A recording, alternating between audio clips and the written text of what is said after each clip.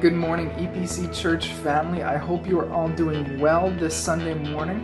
Don't forget that throughout the week you can connect with us in various ways through Facebook and the many groups that we have. The first is our EPC Church page that you can go to for all our church updates. We also have EPC Kids Ministry page and EPC Student Ministry page where we post things regularly throughout the week for parents, children, and students that allow us to connect together in various ways throughout the week.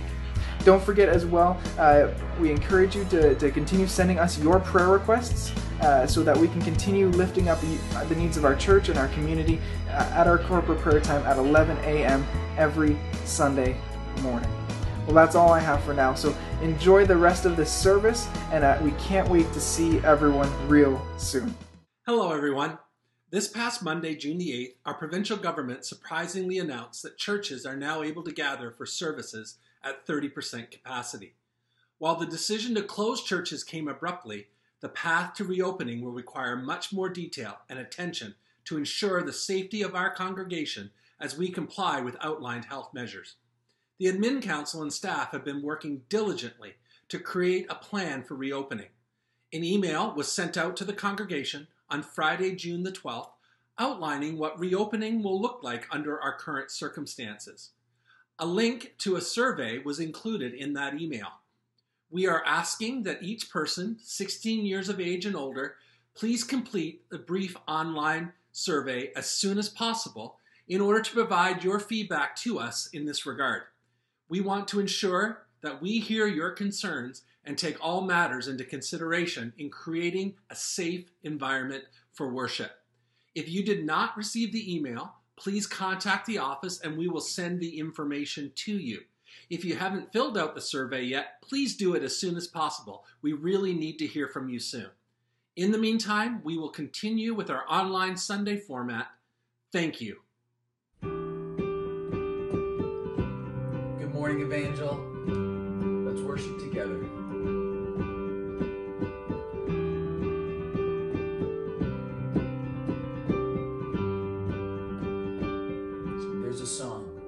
There's a song that's on my lips from the moment that I rise to the one who rescued me and brought me life. Praise awaits you at the dawn. Praise awaits you in the night. With the heavens I will sing and lift you high. Glory be to God, the Father. Glory be to God, the Son. Glory be to God, the Spirit. All glory to the one, glory to the Lord Almighty. Glory to the King Most High. Glory be to God forever. All glory to the one.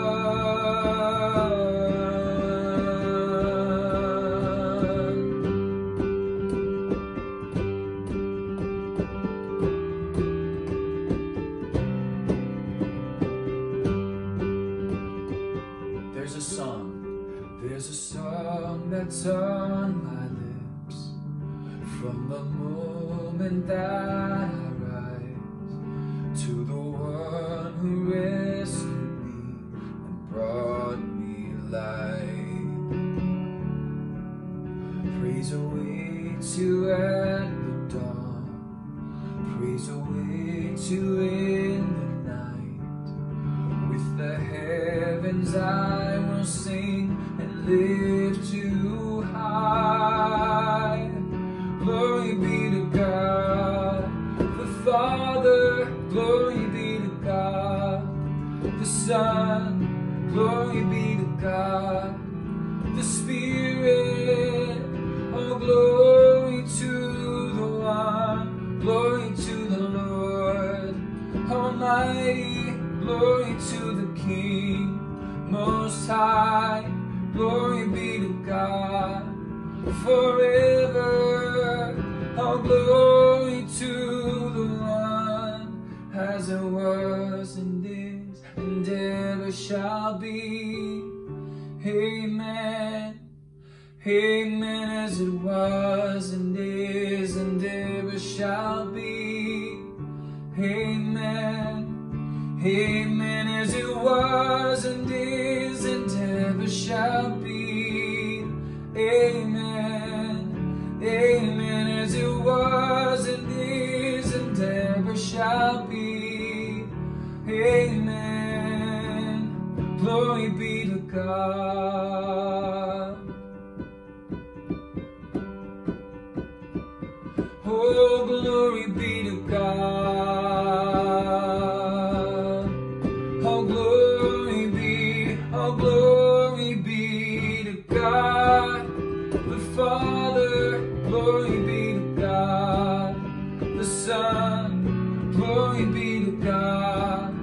The Spirit, oh, glory to the one, glory to the Lord Almighty, glory to the King Most High, glory be to God forever.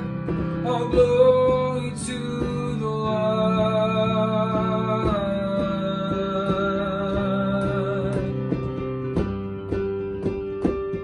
Oh, glory be to God.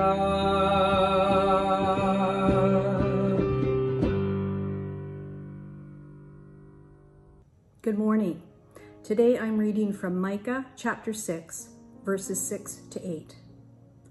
With what shall I come before the Lord and bow down before the exalted God? Shall I come before him with burnt offerings, with calves a year old? Will the Lord be pleased with thousands of rams, with 10,000 rivers of olive oil? Shall I offer my firstborn for my transgression, the fruit of my body for the sin of my soul? He has shown you, O mortal, what is good. And what does the Lord require of you? To act justly, and to love mercy, and to walk humbly with your God. May God bless his word to our hearing. Well, good morning, everyone. In case you didn't know, next Sunday is Father's Day, and maybe you really didn't remember that because you have a bit of a COVID brain and have lost all track of what day it is anyways, even in the month. But if you didn't remember, you better get busy. But wait until the service is over. For those of us who have been aware that that day is coming, there has probably been some conversation among family members or maybe just internally trying to come up with the perfect gift idea for Dad. Maybe he's been trying to tell you what he wants, but you haven't been listening or picking up on the clues anyways. And you find yourself saying to yourself, what does he even want? That's the million-dollar question, right? What does he want? Well, today in our scripture, similar words were uttered about God. His people are pictured here as saying, what does God want? Thankfully, in this case, we're going to get an answer straight from God. Our verses today are an imaginary conversation of sorts between God and the nation of Israel, as spoken by the prophet Micah. Chapter 6, verse 8 is commonly referred to as the social justice passage, even though a lot of scripture is surrounded by or talks about issues of social justice. So who is this prophet of social justice? Well, you may know him as the prophet who foretold in chapter 5, verse 2 of the same book that Jesus would be born in Bethlehem.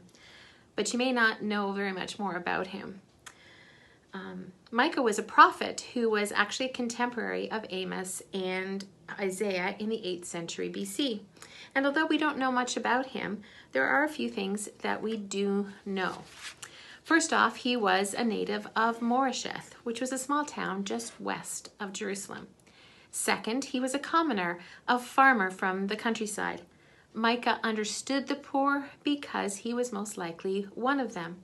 Micah was a prophet who spoke against the rich, who oppressed the poor, and he also spoke against the prophets who falsely prophesied that there would be deliverance from the Assyrian invasion to come. His prophecy here doesn't end as a lot of prophecies do with an announcement about impending disaster. Instead, he gives an opportunity for a change of ways. To Micah and to God, the exploitation of the poor and the powerless was one of the most horrific crimes of the day. When we think of a hero of the faith who spoke strongly against exploitation and injustice, we think of Micah. So what about the people of his time? Well, at the time of this writing, Israel was actually at the height of their wealth and material prosperity, but at their lowest in terms of moral and spiritual poverty. Although the rich were becoming increasingly richer, God's people had violated the expectations and the requirements of their covenant with God. The poor were becoming poor. Oppression of those with no power by those who held all the power was rampant. It was a time of farmers with debt having to mortgage their farms to pay their debts to rich men in Jerusalem and Samaria, men who used this to extract their farms from them and eventually force them to be tenant farmers. It was a time of lending to the poor at a high interest rate and then asking for even the very clothes off someone's back if they couldn't make payment. Justice and mercy were nowhere to be found. The people of his day were religious, but not godly, and there is a big difference. True religion brings about a right standing between us and God, yes, but that always flows out into how we treat others. In the verse just prior to our scripture today, God reminds the people of his faithfulness to them in bringing them out of the land of Egypt and being with them ever since. He's saying that he has kept his end of the covenant. He has been faithful to them. But have they been faithful to him? Have they kept their end of the covenant? The people hear what God is saying, and instead of understanding how truly unfaithful they are, they wonder what they can do outwardly to make things right again for themselves. Keep in mind that these verses are rhetorical questions and answers, not an actual conversation between God and the people. It's Micah who is speaking the whole time. The people basically ask the question, what does God even want? And it's interesting to note the progression of their questions. First, they ask if God will be satisfied with burnt offerings of 1-year-old calves. What gifts can we bring you, God? We'll bring them. Burnt offerings were prescribed in the book of Leviticus for the remission of sin. Every Israelite was fully aware of this. And the only offering where the entire animal was burned, leaving nothing behind for even the priest to eat, was the burnt offering of a calf. Calves who were a year old were considered to be the most costly offering because of their monetary value. And then they turned from quality to quantity. How about 1,000 rams or 10,000 rivers of oil? The Israelites are really upping their game here. They're basically saying, I'll give you whatever you want, God, name your price. Interestingly, though, only someone extremely wealthy could even offer this type of gift. So even in their offer, they are acknowledging the imbalance of resources. Finally, they ask, should they sacrifice their firstborn child? Would offering God the very most precious thing they have satisfy him? How dare God accuse them of failing to appreciate his faithfulness? Look what they're willing to give him. What more could he possibly want? But the sacrificial system of the day was not ever supposed to be an end in itself, and they were missing the point. They didn't want to change. They felt they were making perfectly acceptable offers. It was God who should change, relent, and accept their many offers. They were insinuating that God can be bought. What they had done was change the covenant into a contract. All this managed to do was veil the depth of their sin behind what looked like very holy activity. But God can't be bribed, no matter how good the offer. He sees the heart behind the offer. Hearts that, as Matthew 23, verse 23 say, have neglected the more important matters of the law, justice, mercy, and faithfulness. You see, the answer to their sin problem was not in the quality or the quantity of their numerous or personally sacrificial sacrifices.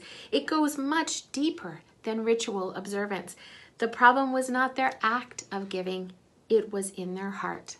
What they needed was a heart change. The people gave 3 suggestions, and now God gives 3 of his own, and they are miles apart. Just as the people of Israel went from small to large in what they were willing to offer God, God goes from small to large in what he expects of them. Verse 8 is actually written in a reversal of sorts, and I think it was done this way to make a point. You want me to act justly? I guess I can do that. Check. Love mercy? That one is harder. I love receiving it, but it's much harder to give, especially to people I don't think deserve it. But I'll try. Check. Walk humbly with you? Oh boy. Now there's the crunch. That requires submission of my life to you. I'm not sure I can do that. But you see, the last one is actually the first because it's the foundation for the other 2 as they build. What God is about to say will sum up the legal, the ethical, and the spiritual requirements of pure religion. So let's look at them in reverse. The first one is to walk humbly with God. That's the spiritual requirement. Walking humbly is not self-effacement. It's not putting yourself down or feeling that you're worthless. It's not even about being mostly a humble person. It isn't found in self-deprecation, but in God appreciation. True humility is not found in thinking less of yourself. It's found in thinking more of God. And humility's natural path is never oppression. It will not lead to a lack of mercy or behaving in unjust ways. Quite the opposite. When we have a proper understanding of the awesomeness of our God and who we are only because of him, we will naturally walk in humility, mercy, and justice. There go I, but for the grace of God, you know. Why would we ever not act justly? Because we believe we are more important than others. Why would we ever not love mercy? Because we have forgotten that we are recipients of it.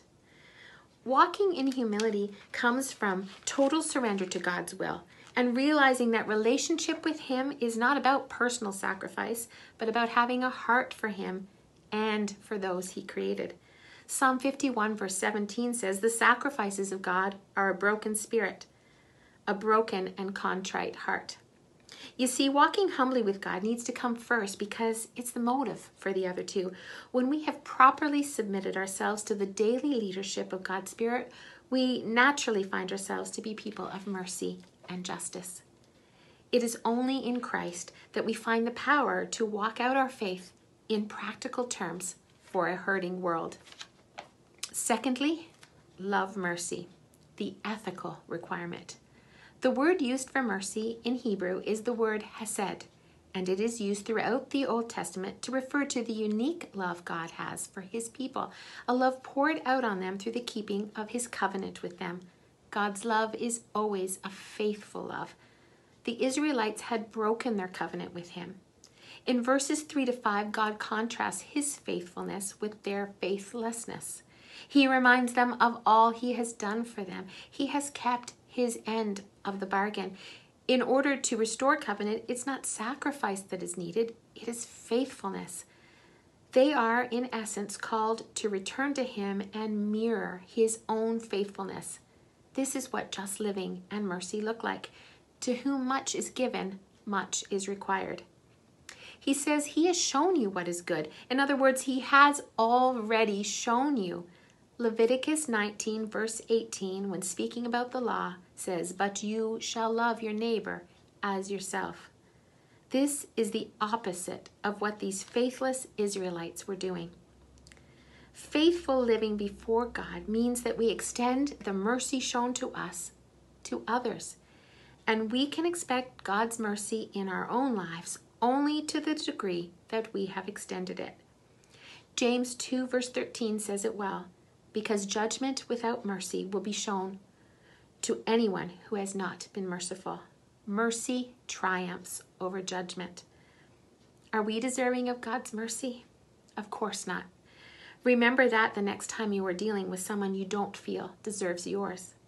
Without mercy, our justice will be harsh and inflexible. with mercy. It will be like a cup of cold water to a thirsty traveler. Being filled with the Spirit means to walk in mercy. We are never more like our Heavenly Father than when we are showing mercy. St. John Chrysostom said, "Mercy imitates God and disappoints Satan." Don't you want to be a follower of Christ who daily disappoints Satan? Third, act justly, the legal requirement. What does it mean to act justly? In these biblical times, to act justly would have been understood as living with a sense of right and wrong and living that out in all dealings with your fellow man. To teach what justice is in this passage, Micah tells all the ways that Judah was being the opposite, the ways they were being unjust, coveting fields, stealing them, oppressing others through corruption and law-breaking, those who had power taking from those without any, local judges who did not practice justice, hating the good and loving the evil. So conversely, to act justly is to not do any of those things. It means being fair in all of your dealings, treating people as equals, not taking anything that isn't yours, even the credit, not cheating anyone, even the government, being just in all your actions and attitudes, for we know that attitudes inform actions, standing up for what is right, speaking out against injustice. True justice is the natural outflow of loving our neighbors as ourselves. In conclusion, allow me to make 2 points. First, just like the Israelites of Micah's time, it's easy to fall into a pattern of performing external duties to obtain God's favor. They would do anything other than change their heart. We are perhaps not so different at times. God wanted his people then to return to the standards of justice and mercy called for in the covenant, and he wants the same for us. We must protect the poor, the foreigner, the widow, the oppressed, those who have faced systemic injustice or who have been marginalized in society. It's easy to reduce religion to nothing more than holding to a set of beliefs, following a set of rules and regulations, performing certain rituals, observing special days, or reciting certain prayers. It's much easier to work on our outward acts because looking inward at who we really are, at the person God sees when he looks at us, well, that can be tough. Inward change is a lot more work. Second, the sign that we have had that inward change, that heart change, is how we treat others. Simply, they will know we are Christians by our love, by our mercy, by our acts of justice. Without love as the motivation, we're just going to be that clashing gong or that clanging cymbal. Yes, we need to love God first and foremost. It's not enough in God's eyes to merely act justly and love mercy. Justice and mercy aren't a means of salvation. That being said, they sure are the litmus test of whether what we have is real or not. On the flip side, I can't just humbly submit to God myself but not care about justice for others. I can't love mercy for myself but not extend it. It's not an either-or situation. It's both. Justice and mercy are meant to be the standard for those who have already submitted to walking humbly with God. On our own, we can never truly live justly or mercifully. Not at all times and with all people. We need the Spirit of God to empower us to walk these things out as we walk with God. To the Israelite, justice and righteousness before God, these things couldn't be separated. It wasn't possible. They were one and the same. We cannot be indifferent to people made in God's image if we claim to walk with him. Dr. Gary Milley says, we cannot lay claim to a good relationship with God while maintaining a bad relationship with the less fortunate. Injustice and people being marginalized has always been a sign of people's hearts not being right with God. It's important to stand against the status quo. Even if we are not the ones oppressing, our silence can make us complicit and further the cause of evil. Dr. Milley goes even further. He says God's spiritual leaders must not be silent in sinful situations lest they support sin. We need people filled with God's Spirit to stand up on the right side of justice. Acting justly cannot be simply a private matter. We need to also stand up to oppression wherever we find it and help deliver the oppressed. There's no way around it. When we fully submit to God, we will emulate his mercy and his justice. Folks, our world is in so much turmoil right now. People are hurting in so many different ways. And many have caused hurt even in what they have said in response to what they see going on. And if our reaction to oppression and injustice, to the hurting of the world, is to merely say, the world needs Jesus, then might I suggest that Jesus is saying back, but I need you in this world. Our God has been so faithful to us. He has shown us mercy and grace beyond measure. We don't need to be like the Israelites in this passage, wondering what it is that God even wants. He has already told us. Let us be people who act justly, who love mercy, and who walk humbly with our God. May God bless you.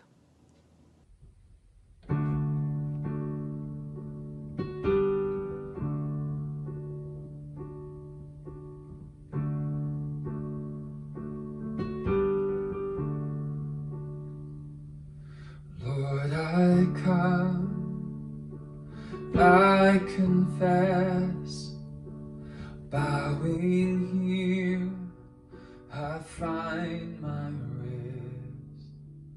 Without you, I fall apart. You're the one that guides my heart.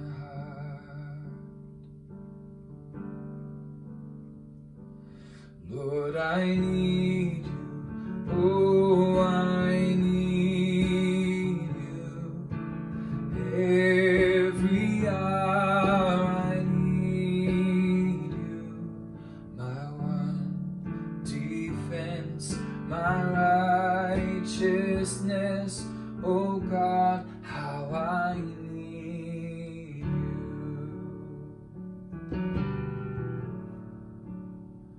Where sin runs deep, your grace is more. Where grace is found is where you are.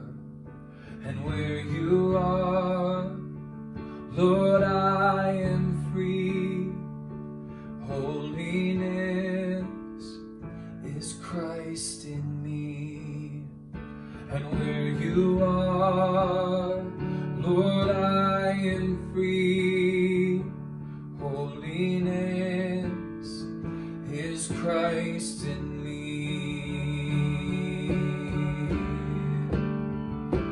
Lord, I need you, oh, I need you.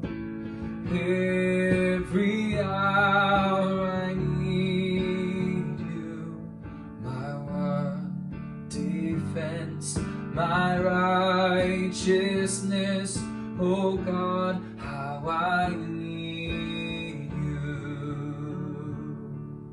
So teach my song to rise to you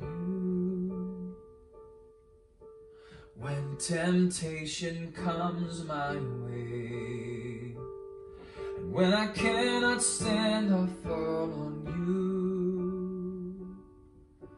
Jesus, you're my hope and stay. When I cannot stand, I'll fall on you. Jesus, you're my hope and stay.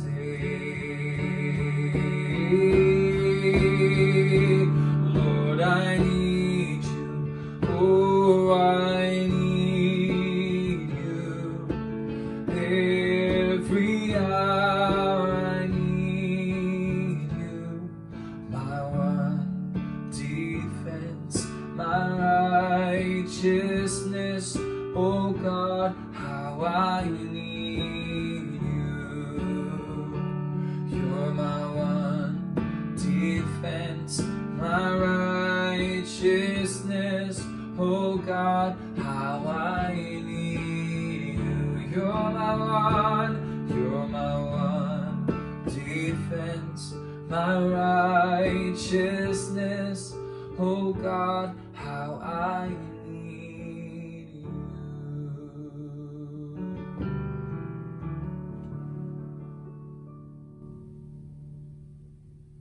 Let's pray.